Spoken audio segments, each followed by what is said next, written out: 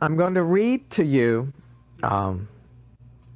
the opening line of his, we'll call it his journal. Midway, this way of life we're bound upon, I woke to find myself in a dark wood, where the right road was wholly lost and gone. I'll read you another interpretation of that. Midway along the journey of our life, I woke to find myself in a dark wood, for I had wandered off the straight path. Yet a third interpretation. Midway on our life's journey, I found myself in dark woods, the right way lost. Who can tell me who this is? Dante, yes. Very good. He wrote this he actually set this, he wrote it a few years later, but he set this 700 years ago this year. So he was describing this experience 700 years ago. As a matter of fact, I gave a version of this talk at Yucca Valley, at the spring retreat at Yucca Valley, on the very day that he set this, so that it was 700 years to the date that we were sitting here letting him be our teacher. So, notice that he said our life's journey, not his life, but our life's journey. It's the life we're all bound upon. And notice that he said, I found myself. I woke to find myself, depending on the particular interpretation. So this is something to pay attention to. He woke to find himself lost. You see, we get that a little confused if we don't pay careful attention, if we're not specific enough in our mindfulness. When you awake on the cushion and you've been lost, it's very easy to identify yourself as having been lost in your thought. When in fact, in just this particular moment, you're not lost in your thought. You're awake, you realize, oh, I got lost in my thoughts. I was daydreaming. I was completely telling a story to myself. And in the same way, in your daily life, you may be caught in something that's so big, it sweeps you away. Maybe it's an illness that you're struggling with. Maybe it's an illness of a member of your family, or it's a relationship that's not working, or it's something at work, and you're lost. And you're completely lost in it. But then you wake up and you realize, oh, I'm lost. In that moment, you are in the dark woods, but you are not, you are awake. Do you see that difference? It's such an important difference, because when you are awake, when you are in the moment, in our language, there is the possibility of options, of changes, of growth, of finding meaning in the experience. But when you don't know, when you are asleep in those woods, then there's no possibility of meaning, there's no possibility of transformation. So give yourself credit. You sit here on this cushion. Give yourself credit for doing that you go through these moments of waking up, that you are in fact training yourself. You're training your nervous system to wake up, knowing full well you're going to get lost over and over again, but training yourself to wake up. He goes on. I'll start from the beginning. This is, by the way, from I read 3 different versions, but the one I'm reading from is the Robert Pinsky version of the Inferno, which won the National Book Award a few years ago, and I recommend this. Midway on our life's journey, I found myself in dark woods, the right road lost. To tell about those woods is hard, so tangled and rough, and savage that thinking of it now, I feel the old fear stirring. Death is hardly more bitter. Pretty dramatic, huh? Doesn't it sound like a modern sort of thing about, oh, I was so depressed? And yet, to treat the good I found there as well, I'll tell what I saw, though how I came to enter I cannot well say, being so full of sleep, whatever moment it was, I began to blunder. Do you see? Just like us. Just like you on the cushion any given moment. When did you go off into thought? When did you start planning? Maybe you didn't catch it at all.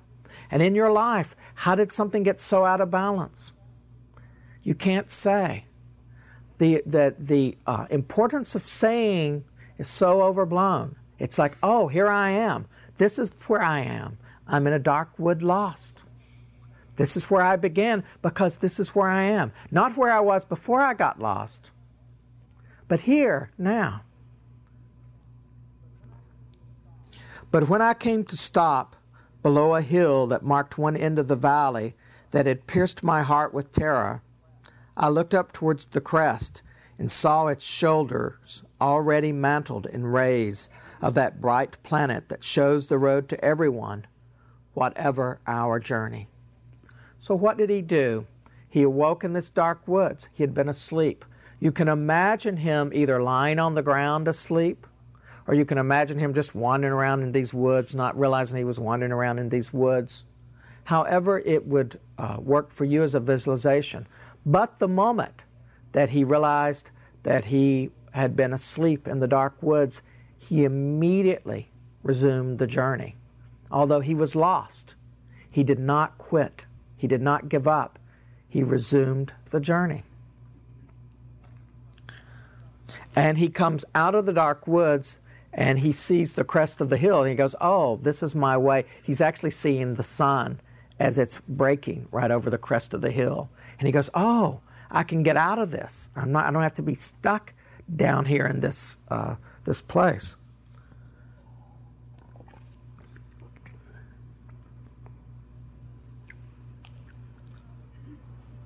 Then I could feel the terror begin to ease that churned in my heart's lake all through the night.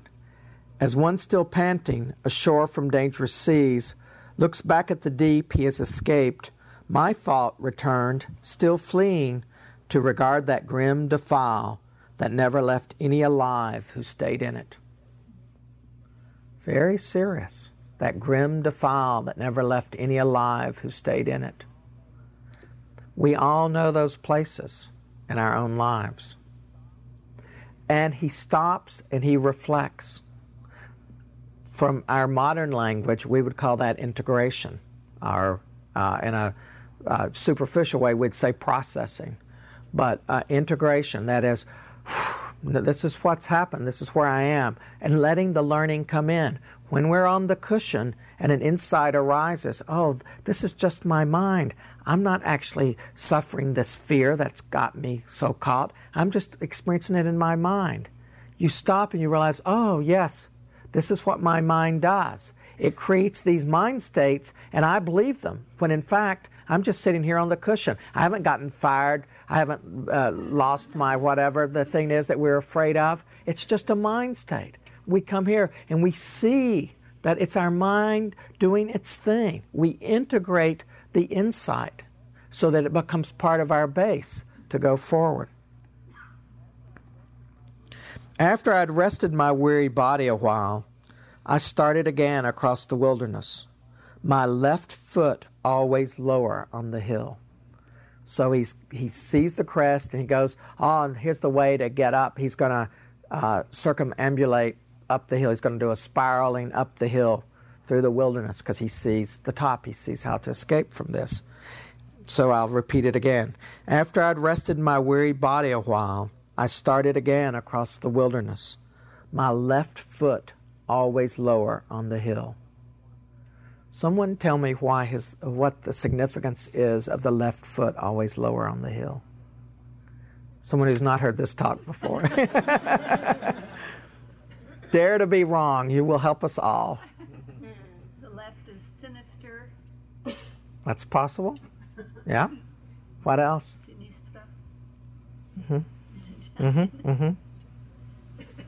That's good. No, that's go ahead. Well, like the part of him that's still behind, or that could fall back, or that hasn't caught. Yes, excellent. The two of you together, you're really forming this here. So yes, there's some shadow, and there's something that's left behind. And notice that it's always lower on the hill. Always. You might know this as sitting on the fence. So that you have this intention to change, right?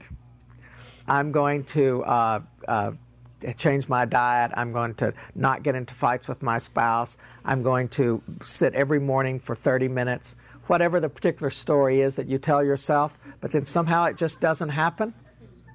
That left foot's always lower on the hill. He is, in fact, of two minds. Part of him, in fact, is still drawn to that which he was just saying, oh, I'm so glad I escaped it. Now, I know most of you in here don't do anything self-destructive like that. But for those of you who might be relevant, so what is the consequence of this for him? And suddenly, a leopard near the place the way grew steep, lithe, spotted, quick of foot, blocking the path. She stayed before my face.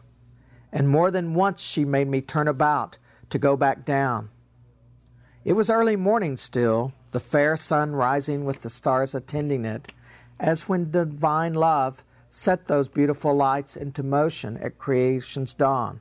And the time of day and season combined to fill my heart with hope of that beast with festive skin. So it's a spiritual time of year for him, and it's the early morning, so he's filled with energy, and that rising sun sort of symbols for him rising hope, so that he goes, I can overcome this leopard. So it's keeps getting in his face, and it turns him back, but he believes he's going to be able to overcome this. So he's got lots of hope. But not so much that the next sight wasn't fearful. A lion came at me, his head high as he ran, roaring with hunger, so the air appeared to tremble. So now things aren't so sanguine.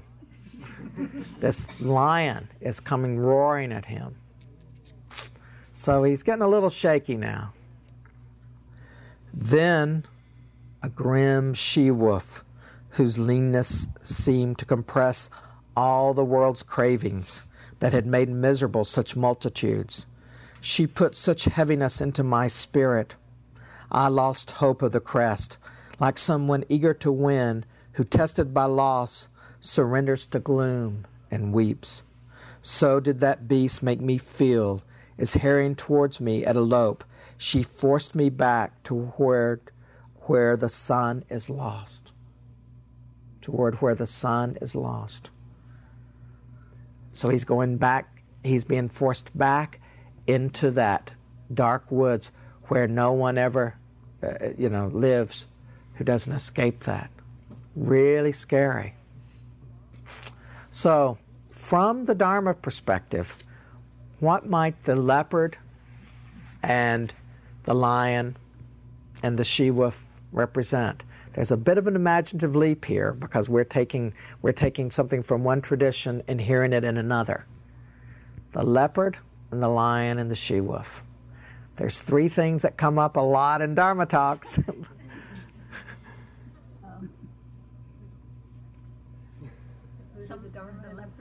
Now that would be the positive side, but now what would be the negative? What do we have to overcome? Would the leopard be samsara? They would all three, in a way, represent samsara. But that's good. That's in the right direction also. Attachments. Yeah.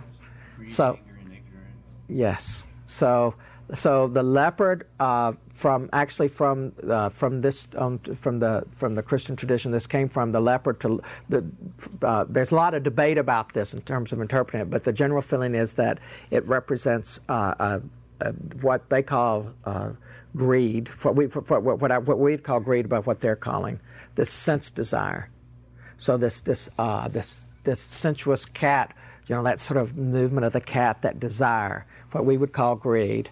And the lion, which this sense of, in its shadow side, in its negative side, the lion would represent that inflated sense of self, that kind of prideful sense of self that would have a lot of aversion to anything that was against it, that it would have this kind of aversion. So that would be the hatred. And then the she-wolf, this is the big imaginative leap, would represent the delusion that causes the samsara, that what keeps us on the wheel, which keeps the whole thing going, that deluded state of mind. So there we have greed, hatred, and delusion showing up in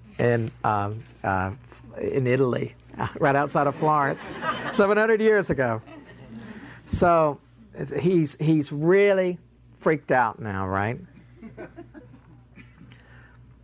While I was ruining myself back down, and he says ruining, not running, but ruining. So he is destroying himself. While I was running myself back down to the deep, someone appeared, one who seemed nearly to fade, as though from long silence.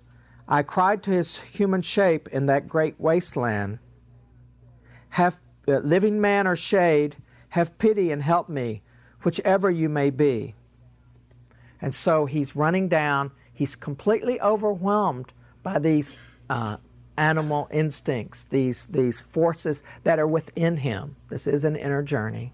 He is completely overwhelmed, and he sees this figure, and he goes, "Oh, living man or shade," meaning like a spirit or a ghost, "help me, please."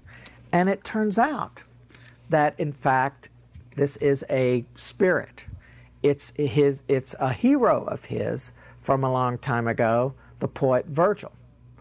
And he says to Virgil, I'm really like caught in this, and help me. Can you get me out of this? And Virgil says to him, well, I have some bad news and some good news. And the bad news is a different path from this would be best.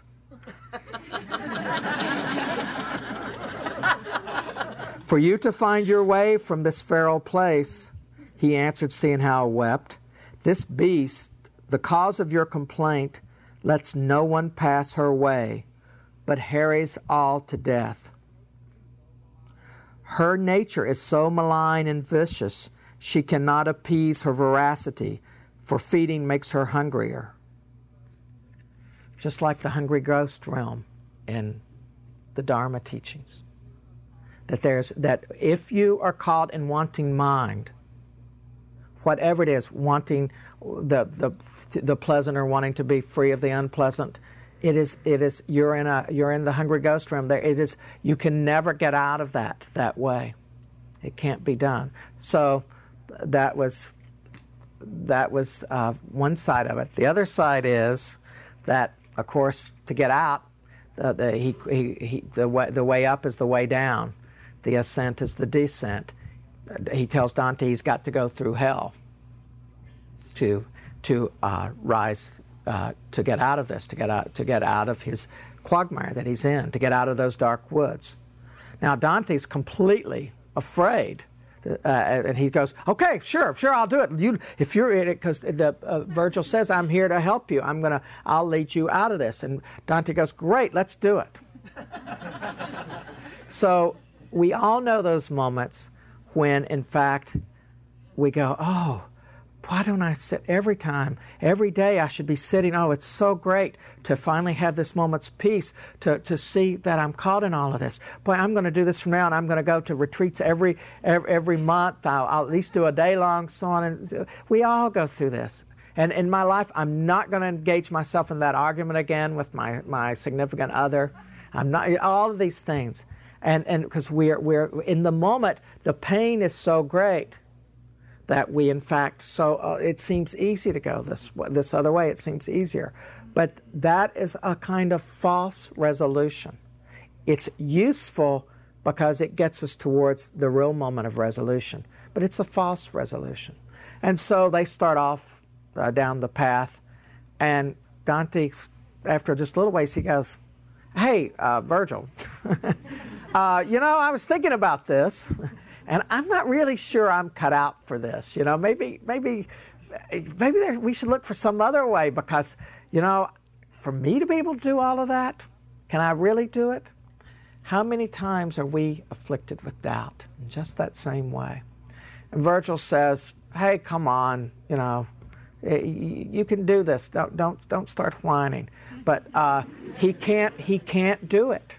He says no. And so Virgil says, "Look, I'm going to tell you how it is I came here, and I came here at the instigation of someone who is deeply concerned for you, and who that someone turns out to be is Beatrice, Dante's love from his childhood on. This sort of idealistic love. It was not someone he was ever with, but someone that he had projected his love onto. And so Beatrice had come to Virgil and asked for him to come help Dante. Now, from our point of view, to look at the story just from this point, we can see that what has happened to get Dante here is, first of all, honesty. That is, that he was prepared to be honest with what was true. The truth was he was lost in the dark woods. He then used perseverance to go on through those dark woods as best he could. And he integrated his experience as he went as best he could. And he took inspiration from nature, from whatever he could take inspiration from. This is something that we sometimes forget when we're lost in our own struggles, to take inspiration. And he also had hope. It's very paradoxical, this business of hope, because hope is, in fact, what gets him started up that hill where he runs into these three beasts, which forces him to go another way. And he had humility. He was willing to take help. And he had a teacher. For us, the teacher may be in the form of books. It may be a series of teachers. It may only be the inner voice that we listen to as our teacher. Or it may be some combination of all of those things. But it's very important, this idea of the teacher.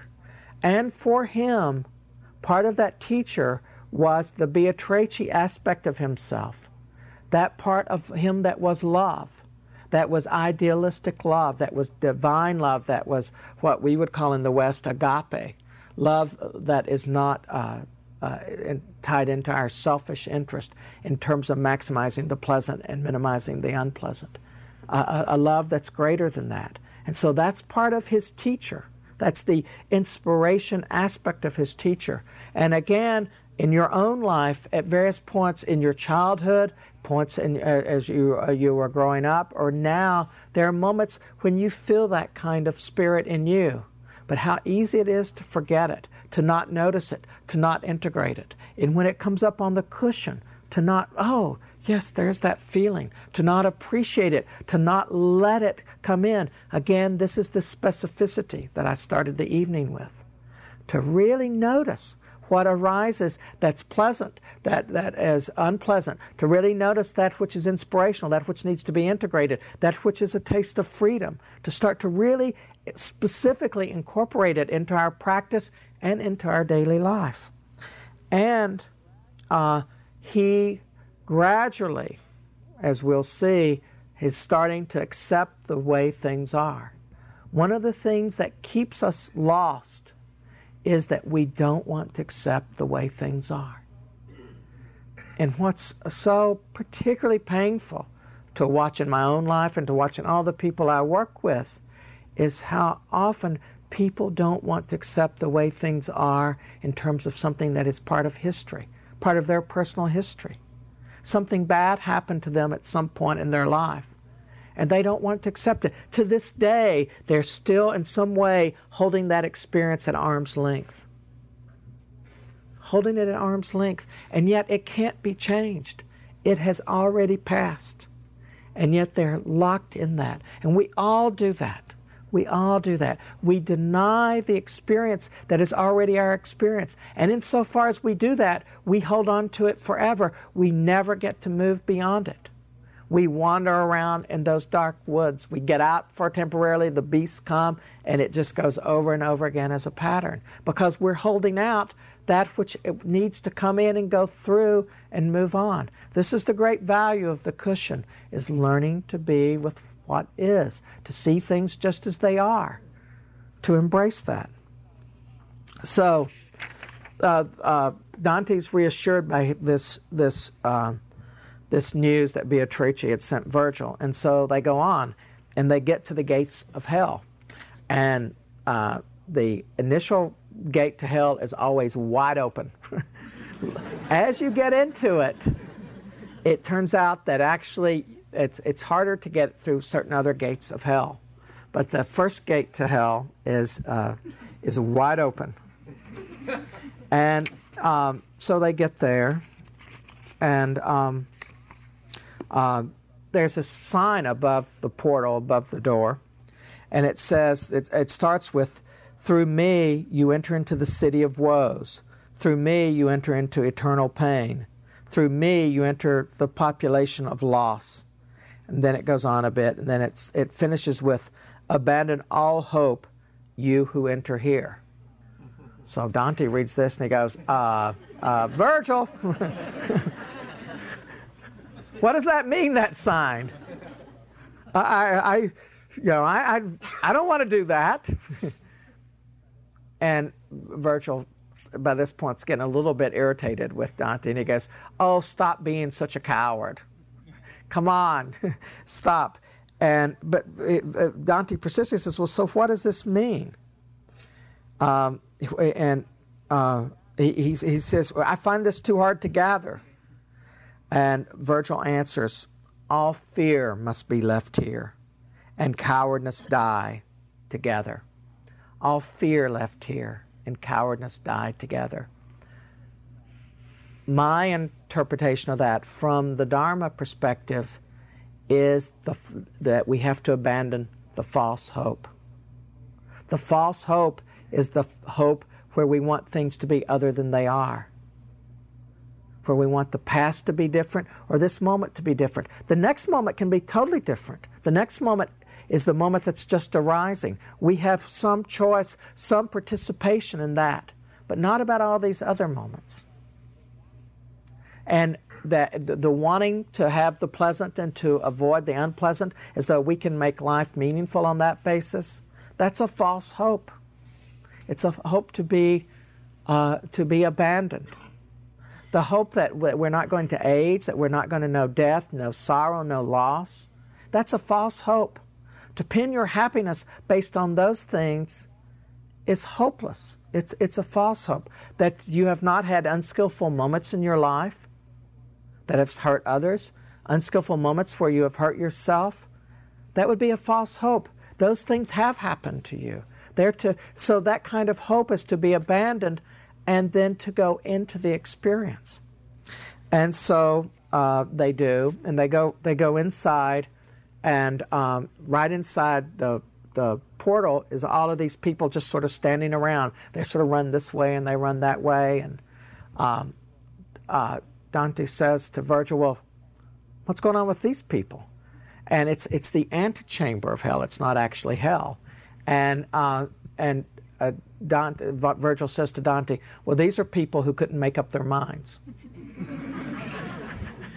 So they're people who've never gotten started. They haven't even gotten to hell. They're nowhere. They just couldn't make up their minds.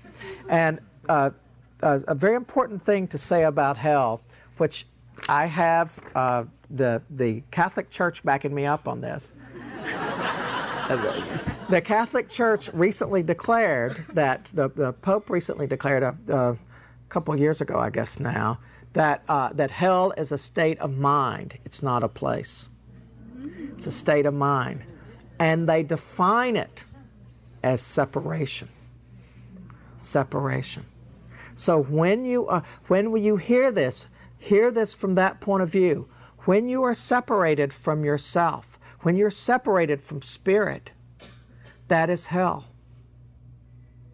Purgatory is the pain that comes from being with what is, that's unpleasant, that's the samsara of life.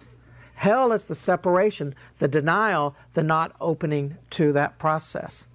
And there was a cartoon recently in the New Yorker, which was sort of a Dante-esque drawing of these people in these flames, and they're flailing around, and these other people are walking on past that, and one person is saying to another, "They're the lucky ones. We're headed for telemarketing." Sort of a modern-day interpretation of this. So we're talking about a state of mind, and we're talking about separation. The value of the cushion is to see you separate and to come together, to unite. You're called yogis. You're yoking. You're uniting. You're bringing together. It is a yoga practice. It's a yoga. It's a bringing together. It's a harnessing. The harnessing implies a certain amount of work involved, but it's a joining. It is a union. It's a letting loose of the separation. And so they go through, it takes 3 Dharma talks to cover the Inferno, so we're only going to get to a little pieces of it. They go through there's these various layers of experience, and at one point they're at this huge waterfall. I mean, it's gigantic. It's like, think of the Empire State Building or something. I mean, it's unimaginably tall, this waterfall. And Dante can't imagine how they're going to get down that waterfall. And Virgil says to him,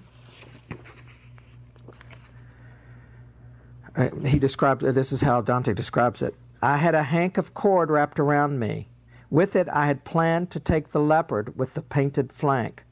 I loosened it from me at my master's command, and passed it to him, knotted and coiled up.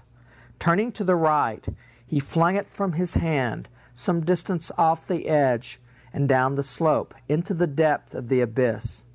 I thought, some strangeness surely will answer from the deep." And what happens is this monster arises from the deep.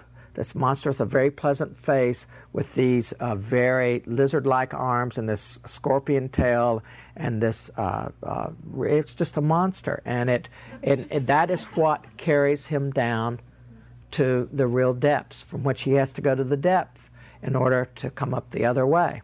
So just a quick question. This cord that he took from around his waist that was able to summon that, any thought about what that cord might represent? Say it. Say it again. Just in case. Just in case. Yeah, that's one thing.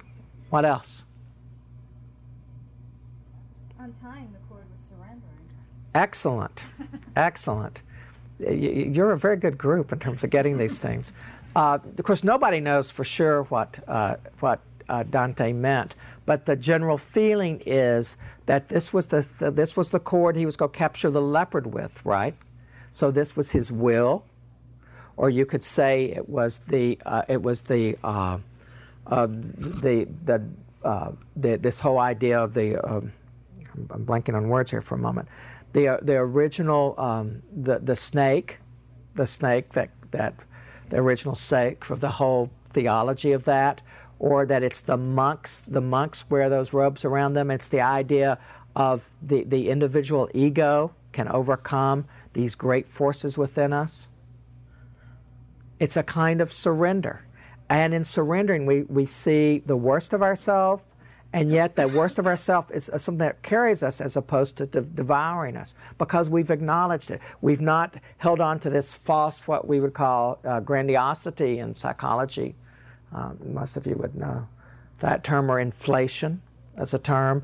But this idea of this will that I can do it all, that my ego is so strong I can do it all, as opposed to surrendering yourself to the cushion.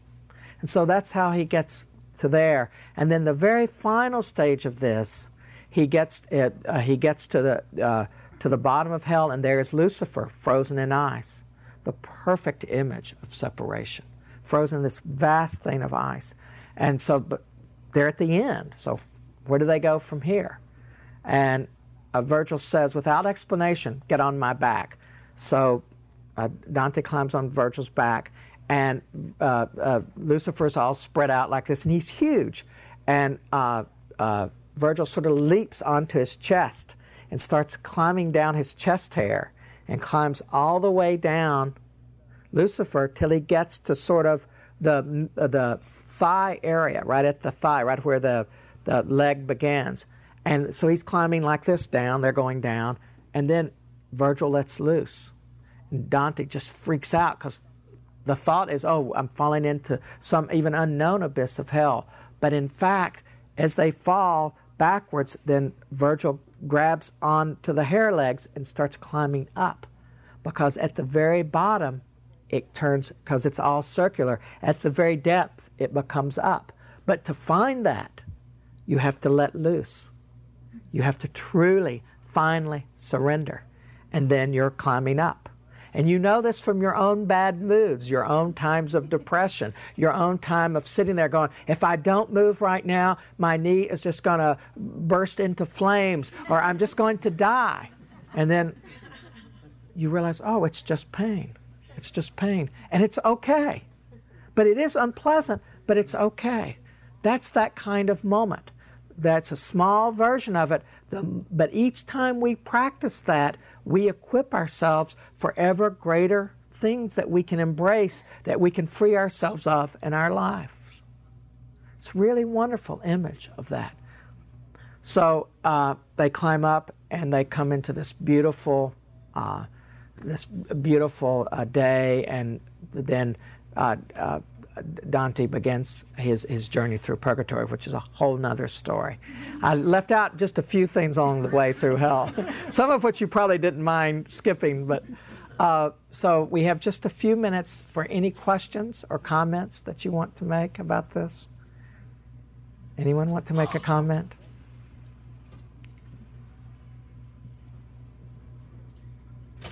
Once?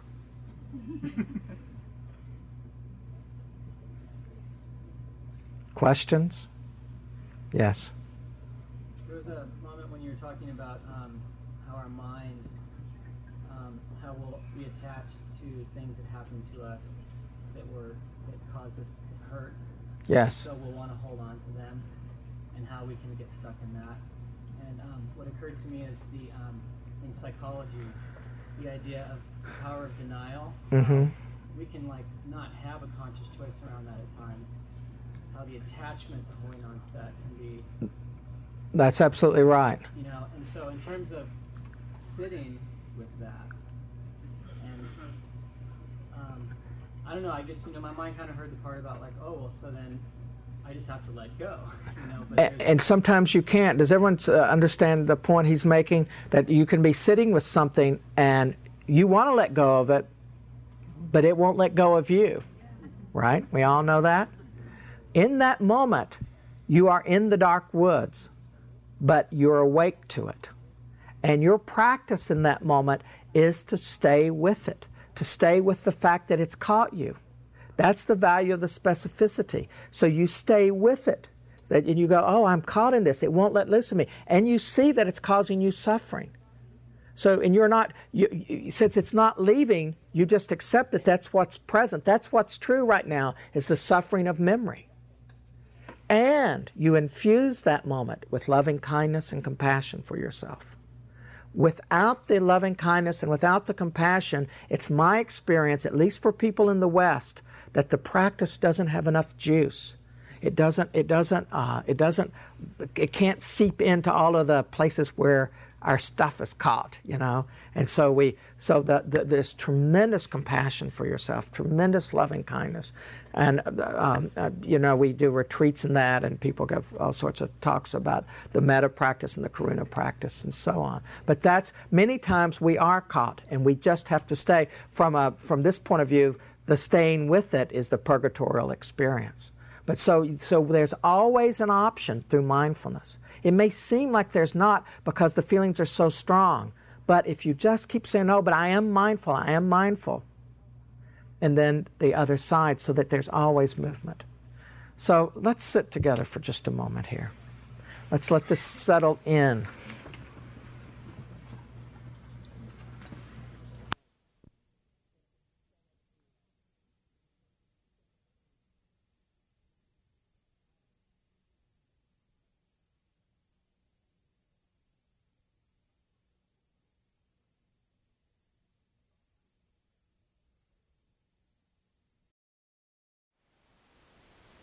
Thank you for listening.